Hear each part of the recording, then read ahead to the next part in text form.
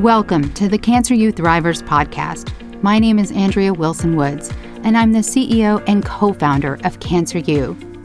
Join me each week as I interview cancer patients, caregivers, survivors, and providers about their cancer journeys. You're listening to Cancer You Thrivers, where real people share true stories.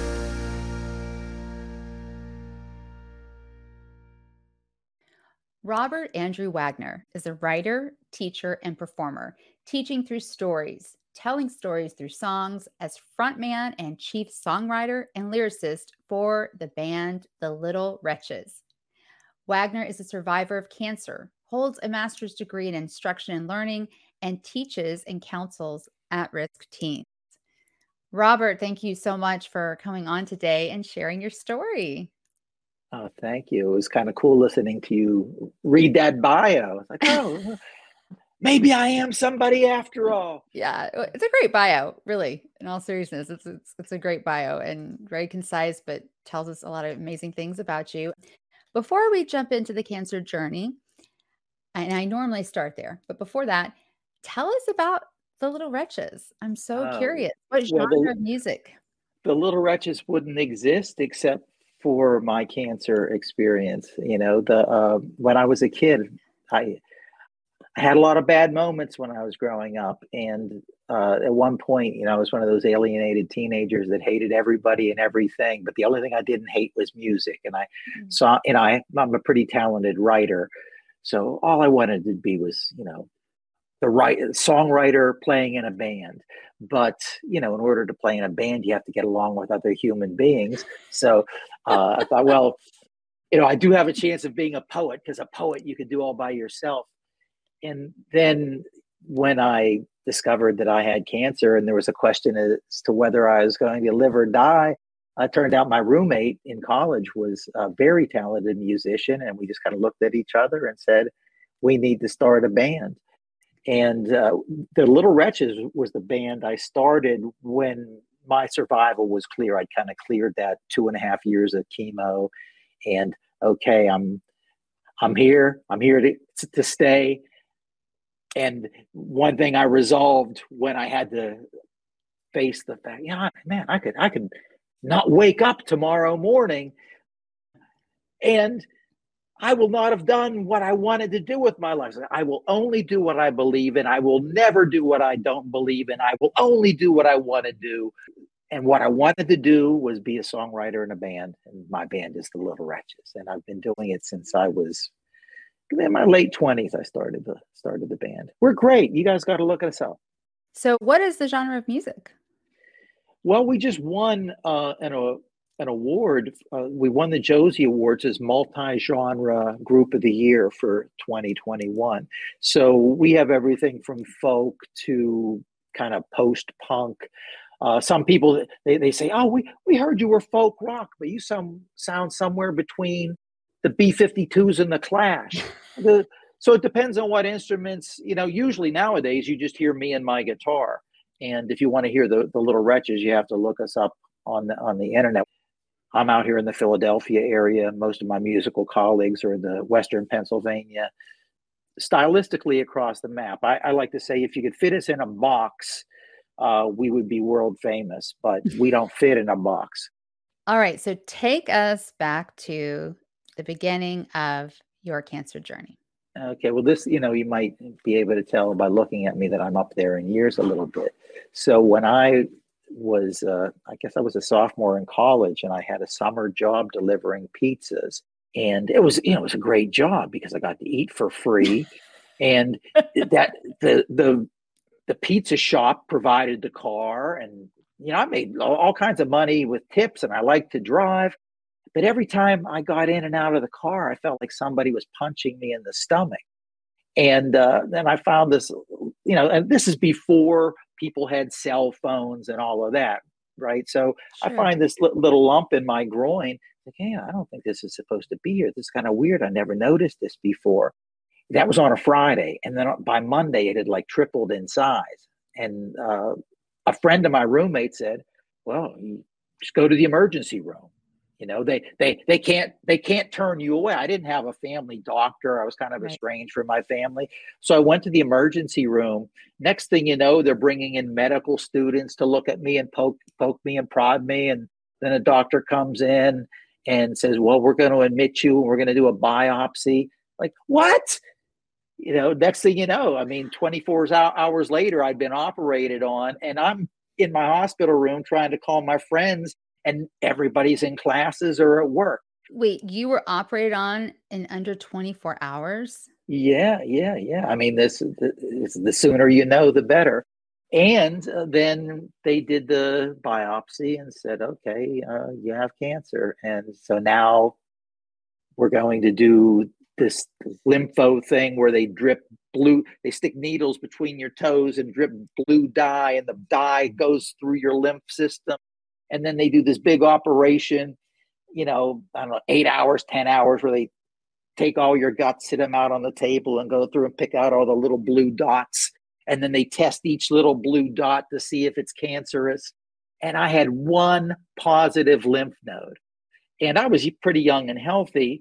And the doctors that I had at the time, this is like 1980, 79, 80. The doctors I had at the time, were on the cutting edge of the research.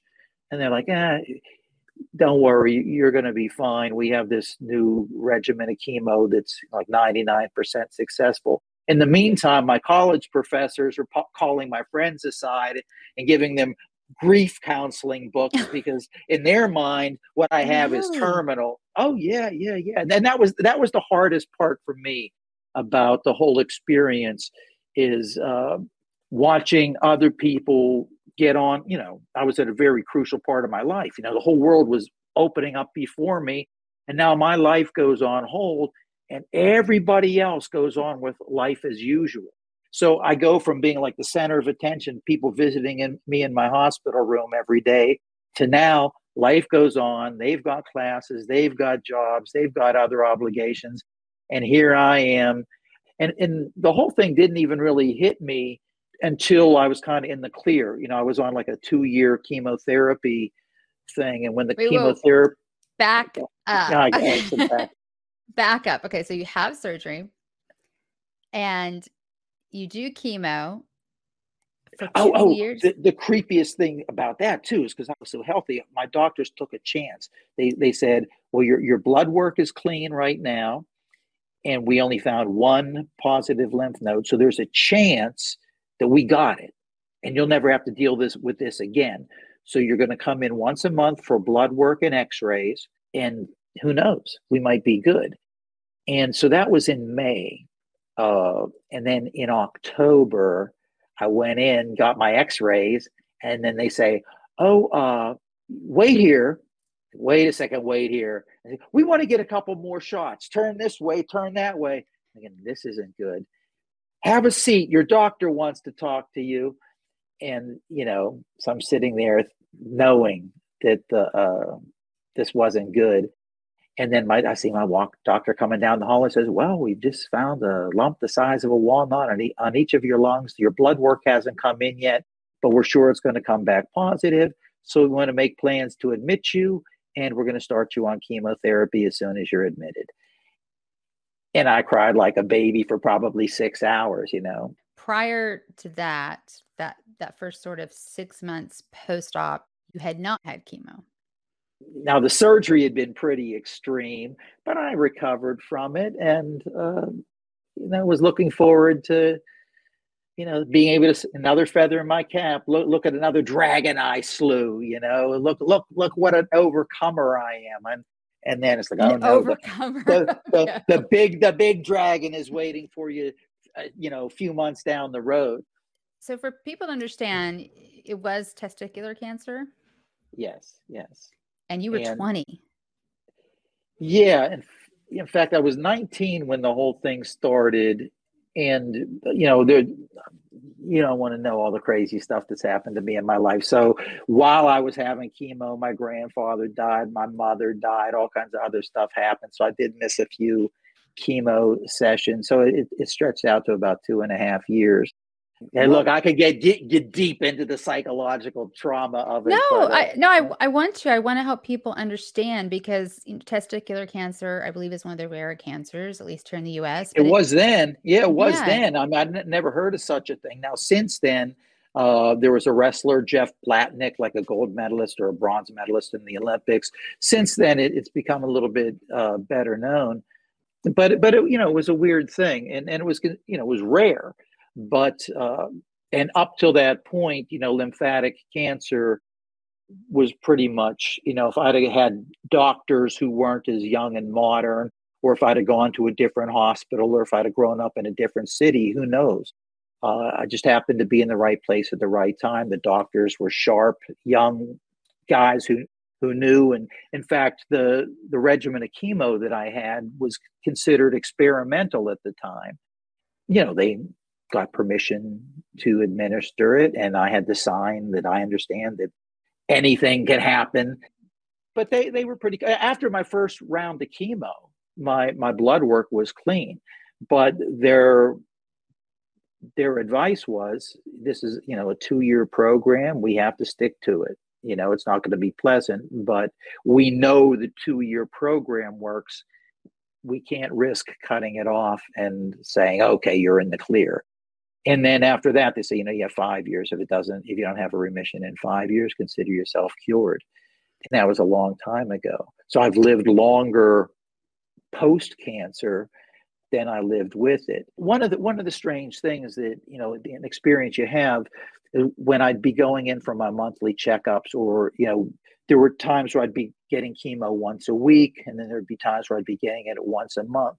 And I'd go into it's an oncologist office. So everybody in there is either a doctor, a nurse, or a cancer patient. sure. And you could get to where you could see a certain kind of pallor in somebody's skin and say, oh, that's a person on chemo. I recognize that pallor. And, What did it look like? Help us really visualize. there's just a paleness that I can't describe it. I just recognize it. And I have a songwriter colleague now who I think is in the clear, is like over the hump with her chemo. Her hair's still growing back, but I remember seeing her and thinking, ooh, she looks sick to me. And then finding out that she was getting cancer treatments. Like, I knew it. I recognized that. That's crazy. So you said something, and I would need to play back the recording to know for sure, but you used an interesting adjective to describe your surgery, something like radical, or what was the surgery? And I'm thinking of a testicular cancer survivor I know who is not able to have children. So did it have any impact on your ability to have kids? Yeah. And that had a big impact on my life as well. I work with at-risk kids. I think you read in my bio. I don't have any kids of my own. And I remember people telling me when I was younger that you're going to be one of those guys that has 17 kids. Like, well, as a matter of fact, I have 0. And the doctors told me before the surgery, they said, we're going to have to sever the nerve, the message that tells your body to produce semen. We're going to have to sever that nerve. Nothing's going to feel different. You're not going to know anything, but you're probably not going to be able to father children. Now, we don't know the long term. It might come back, but there's no way of knowing. But you understand that if we do this surgery, that's a likely consequence. And at the time, I was like, hey, I just want to live. And then later, when I was married, trying to explain to my wife, it's like, well, why can't we have kids? Like, we can have kids. You can have kids. I just can't be the father. So that kind of altered the course of my life, I guess. I didn't know Yeah. how I love children. I work with children. I'm told I would be a great dad, but I'm just a great teacher instead. So you said you were estranged from your family. Your professors thought you were going to die, and they're giving grief counseling to your friends. What happens while you're still in treatment and you have chemo, whether it's once a month or once a week? What changed for you in your life? Because you did say things had changed and people had moved on. So what happened? First, I tried to go on as though nothing's going to stop me. I'm going to go on with life as usual. But, I was used to being a pretty bright person. And I think the chemo affected my thinking and maybe the trauma. I'm pretty sure looking back on it that I became depressed, but I just wasn't able to keep up with my classes. So I ended up, taking off about a year and a half from the university and, tried to play in a band, but even that just kept on getting darker and darker. This was the era of punk rock, and you could get away with being pretty dark, but it still wasn't. It was just horrible. I was living with other musicians. I would stay up all night writing, and then when I'd hear people going to work in the morning, then I'd fall asleep till about 4 o'clock in the afternoon, and I was able to collect welfare. So, whenever I'd get the notice that my check was waiting at the bank, and I have to wake up at 3:30 and run down to the bank before the bank closed so I could, it was just really degrading. And I came to accept it. And then when the chemo ended, it took, I don't know, maybe about 6 months for it to get out of my system. But, I was doing other things as well, as far as positive thinking and preparing for the day that I was going to get even with God for giving me cancer. Oh, okay. So tell us something you were doing because Well, I was just writing.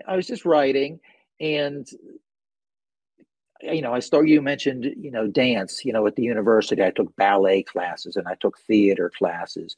I was thinking, okay, if I'm going to be a performer, I need to be comfortable with my body, and I need to be comfortable in front of an audience. Yep. And, I could use some coaching because I'm not from a family of performers. And, I knew I have a little bit of a gift with the written word. So that wasn't going to let me down. But my main, I wanted to deliver my content, deliver my stories face to face with an audience if I can. You have to learn the ability to grab people's attention, take them on sort of an up and down. So I was working on that. But the weirdest thing that happened for me, I started keeping a dream journal and things. Now this is going to sound like a bunch of hocus pocus. I woke up one morning just feeling good, and to the point, it's like, wow, I feel good. And then the next morning, it's like, wow, I woke up yesterday feeling good, and I feel even better today. And I think that happened every day for about 6 months. And I think that was just the toxins leaving my body. And then another weird thing happened is, because I was keeping a dream journal, I would dream about somebody that I hadn't seen in years. And then they would get on the same bus I was riding. Like, now how in the world does that happen? So I almost had this, I felt like I could see around corners. And then this all sort of happened in the spring, started happening in the spring. And I just noticed, we're getting to the end of the summer. Now it's like August, September. And I realized, I haven't been hit by a drop of rain probably since February. It stopped raining on me. That's not possible, is it? And then, so I'm riding a bus and it's pouring down rain. And I'm thinking to myself, wow, this is going to be, I forgot what it was like to get rained on, but I'm going to get rained on today. The bus stops, the doors open. You see the whoosh of water that rushes from the roof of the bus and splashes by. And I step off the bus and it stopped raining. Now, that doesn't happen. I swear to God, it happened. It was just uncanny. It's like my life came back to me, and miraculous things were happening. Just the sense of everything you're seeing, all of a sudden, it feels like you're seeing it for the first time again. It was like life came back in slow motion. And sometimes I wish I could get that feeling back again. And also that drive, because, I have this like fire in me that drives me, that once I knew that my life was mine and that I wasn't going to die, I was furiously driven, undeterrable. Every now and then I think, man, where did that energy? Well, man, I can't blame it on getting old. What advice, knowing what you know now, would you give your 16-year-old self?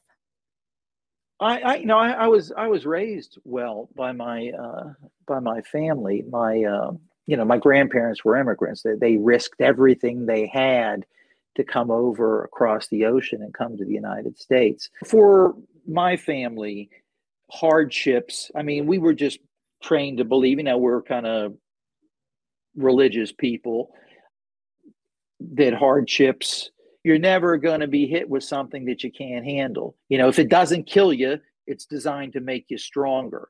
Now, in the field of education, trauma theory is the big buzzword. But you look at who is debilitated by trauma and why are some people not debilitated by it. And the people who aren't debilitated by it are the ones who look at it. This was a test.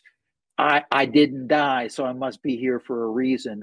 What lesson can I learn from this ordeal that I've just survived? And so I think I already had that in me when I was 16. But I remember, like the night before my big surgery, I was like, okay, we're going to come into your hospital room about 4 o'clock in the morning. We're going to administer the anesthesia. And next time you wake up, your whole life is going to be different. I remember like laying in bed that night thinking, wow, I might never wake up again. And here I've been telling Robert, was everybody. anyone with you at all? I mean, were you alone in this hospital? Yeah, well, I had my friends from college, and but my family had pretty much disintegrated. All kinds of weird stuff came out of it. I had my family had disintegrated when a few years earlier, and I hadn't seen my mother had kind of gone into hiding because her relationship with my dad was kind of violent. So when my mom heard that I was and my mom was a nurse. When my mom heard that I was in the hospital, that was it. She was with me, but she wasn't with me at the surgery. When it was after the surgery when she found out about it, and then I can only imagine how heartbroken she was because Yeah. I was the apple of her eye. I was her favorite son, but my little brother ended up going to an alternative school down the street from the hospital. And since I couldn't eat when I was on chemo, he would come up and visit me at lunchtime and he would eat my lunches. But years later, he got cancer. He had this lump, in his neck, and they scheduled him to go get a biopsy. And maybe he intuitively knew that he had what I had. And instead of going to the hospital to get the biopsy, he stole $2,000 from my dad, ran off to Atlantic City on a cocaine binge. And the next time we see him, everyone's like, oh, your brother looks so good. Look at how much weight he lost. And I'm like, oh, I know it. My brother is not looking good. Look how much weight he lost. My brother is a sick man. And then he ended up dying later that year of cancer. Because of his crazy lifestyle, they kept on trying to tell him that he had AIDS, but all the tests would come back negative until finally, from Atlantic City, they came over to Philadelphia and he went to a real doctor instead of some shore doctor. And the doctor took one look at him and said, oh, I know what you have, but you're like pretty far gone. We'll try to treat it, but you're too far gone. And I'm so even then, sorry. this is a weird story. So when I was in the hospital after my surgery, you were talking about the thing with the reproductive system. Yeah. I heard my doctors, it's like they told me, they briefed me, but they were standing outside my hospital room talking about it. I think this was like creative dramatics. They were having this conversation amongst themselves for my benefit, sort of knowing that I was listening. And well, he'll never be able to have children, but we explained that to him. So my little brother went when we were visiting him in his hospital room, and he has his eyes closed and everybody thinks he's sleeping, and my sister starts talking about making funeral plans, and I'm In his thinking, room? In his room. in his room while he's sleeping. She's thinking he's knocked out, right? That he's and I'm It thinking doesn't he's just matter. too tired to It open his doesn't eyes. matter, right? Right, and then he opens his eyes and says, "It's a lost cause, isn't it?" I was Oh, like, "Oh man, imagine having to hear that." man. Yeah, yeah, That's it was bad, horrible. yeah, bad timing, bad Oh, timing. so, But the truth is, none of us are going to live forever. We're all going to go sometime, and while we're here, we better make the most of it. And if anything, for those of us who survive, That should be the lesson we take away from it, is make the most of the time we have. So I absolutely know, for me, the one thing that I kind of promised myself the night before my big surgery is, if I get through this, I'm going to be true to what I believe, and I will be uncompromising about it. I will never, bow to any kind of pressure. I'm going to do what I want 100% of the time. So what is the one thing, Robert, you wish you had known at the very beginning of your cancer journey?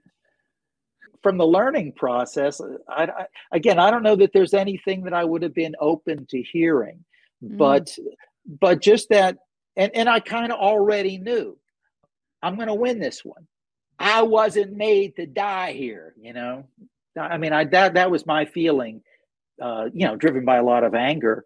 For a time, I became very self-centered. It was like me against the world. We talked about being distrustful. I wish I could have been maybe made aware of. You see how distrustful you're becoming, and you see how nasty you're becoming. You see how insular you're becoming. That's not good. Now I was able to come out the other side of that. I mean, I don't know what it's like for other people.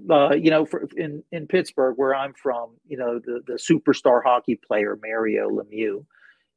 They made him a hero. Oh, Mario overcame cancer. He's a hero. Like, look, if you have cancer, what else do you do but overcome it? You either die of it or you survive it. It doesn't make you a hero. You just deal with it. But I think for me, and I think it also happened with Mario Lemieux, like, the depression hits you when it's over. Because when you're fighting it, you're just so You're in it, right? focused on Yeah, fighting it. And yep. then when you get to the top of the mountain, I was like, oh.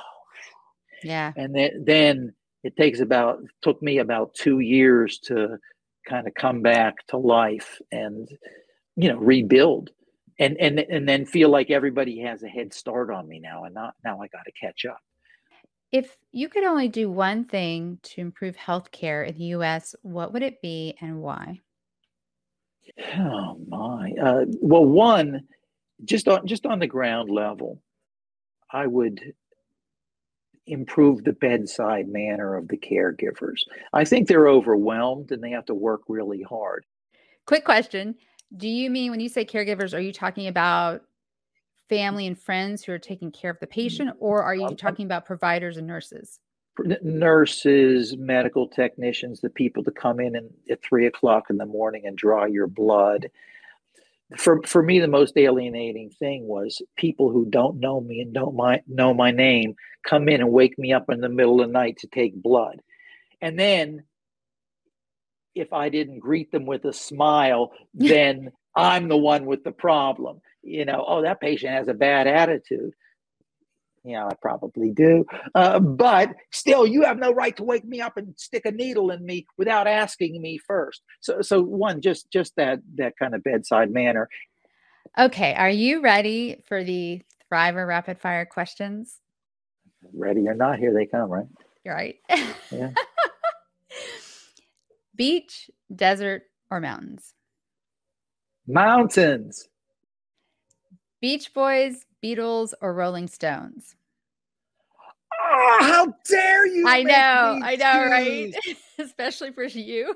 Oh my. Oh. How did you, if you had to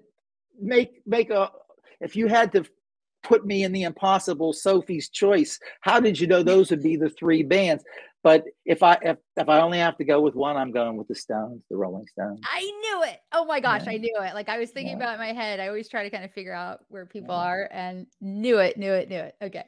What is one word that best describes you? Wretch. Okay, I have not heard that one before. All right, before you die, what is the last song you want to hear? The last song I want to hear would be "Every Grain of Sand" by Bob Dylan. Do you know the song? I might have heard of it. Not a huge Dylan fan, but I'm sure I've heard of it. So, Well, it's not one of the songs that everybody knows, but it's breathtakingly beautiful. Every hair is numbered like every grain of sand. Yeah. What about the last meal you want to eat? A nice salad with avocado and maybe some nuts and a lot of greens and balsamic vinaigrette dressing and maybe That's some so asparagus, healthy. Oh my some God, that's so asparagus healthy. on there. Oh my God, that's so healthy. The last person or people you want to see. There's this lady walking the earth who thinks she's my ex-wife. Her name is Rosa Colucci, and if the world was coming to an end, and you could call on one person to save the world, you would call on her. She would be the superhero. She'd be the last person I'd want to see. The final Really? person. Yeah, absolutely. Wow, there's a story there. What about the last words you will speak? Thank you. Let me ask you this. Do you think it's better or worse now that people who get diagnosed with cancer today have Dr. Google, whereas when you were diagnosed, you didn't? Knowing how much you can obsess about things and second guess things, I think all this information might just be more of a burden than anything else. Trust your doctors. I mean, for me, that's where it came. I had good doctors, and I just resolved this. I'm out of my league here. I trust them, and if they tell me to do something, I'm going to do it. And if they say the decision is yours, but these are your options, I say, yeah, come on. If you were me, what would you do? Right. Well, but this is your decision. You want, yeah, I understand it's my decision, but come on. They're so You're scared of being sued now. yeah. Well, my doctors weren't. In fact, everybody knows, and this is going way back, that marijuana was the best treatment for nausea for chemotherapy. And 100%. my doctors just came right in and said, "Look, we would be remiss if we didn't tell you this." And I've never taken a puff of anything in my life. My mother went and got some marijuana and ground it up into powder, and I would sprinkle it on my toast, and it worked, for the nausea. This is going to sound corny, but whatever your faith system is, turn to your sacred scriptures. That's what you need. That would be the one resource is turn to the wisdom of the ages and eternal wisdom, if you believe in such a thing, which I do. Trust what you've been taught. If people want to get in touch with you, what is the best way? Look up the Little Wretches on Facebook, YouTube, go to the internet. Amazon Music? Can I add you to my playlist? Amazon Music. Yeah, Amazon Awesome. Music, Spotify, Apple Music. We're everywhere. But if you really love music, look up the Little Wretches. There's hours and hours of live footage of us on Cool. YouTube. And where did the name of the band come from? Well, okay, there's that like kind of biblical thing, Amazing Grace, the saved a wretch like me. But for real, there's a movie called The 400 Blows, Francois Truffaut. It's a movie about juvenile delinquents, who were abandoned by their family. And there's a scene, so I'm watching it, with me and future little wretches. We're in the movie theater, and it's got subtitles because it's French. And there's these kids that just robbed somebody's house, and they're walking down the steps of a cathedral, and a priest is walking up the steps of the cathedral, and the kids look at the priest and say, "Good morning, madam," which is an insult to the priest, who is not a madam at all. And he turns around and says, "Little wretch," and it comes up on subtitles. And I saw "Little Wretch," and I just turned to everybody, that's the name of my band. Oh my gosh. I love that story. And it's funny how words don't necessarily translate, right? Because wretch is not a word that I don't think most people commonly use. Well, Robert, thank you so much for coming on and not only sharing your story, but just sharing your energy. Oh, thank you. Thank you for listening to the Cancer Youth Thrivers podcast. If you like our podcast, give us a 5-star rating and review and tell your friends about us. Subscribe on Apple Podcast, Amazon Music, Spotify, Stitcher, or wherever you're listening right now. If you want to share your cancer journey with the world and be a guest on our podcast, go to our website, cancer.university. That's cancer.university. and hit the contact button, or click the contact link in the show notes. You've been listening to the Cancer Youth Thrivers podcast. Real people, true stories.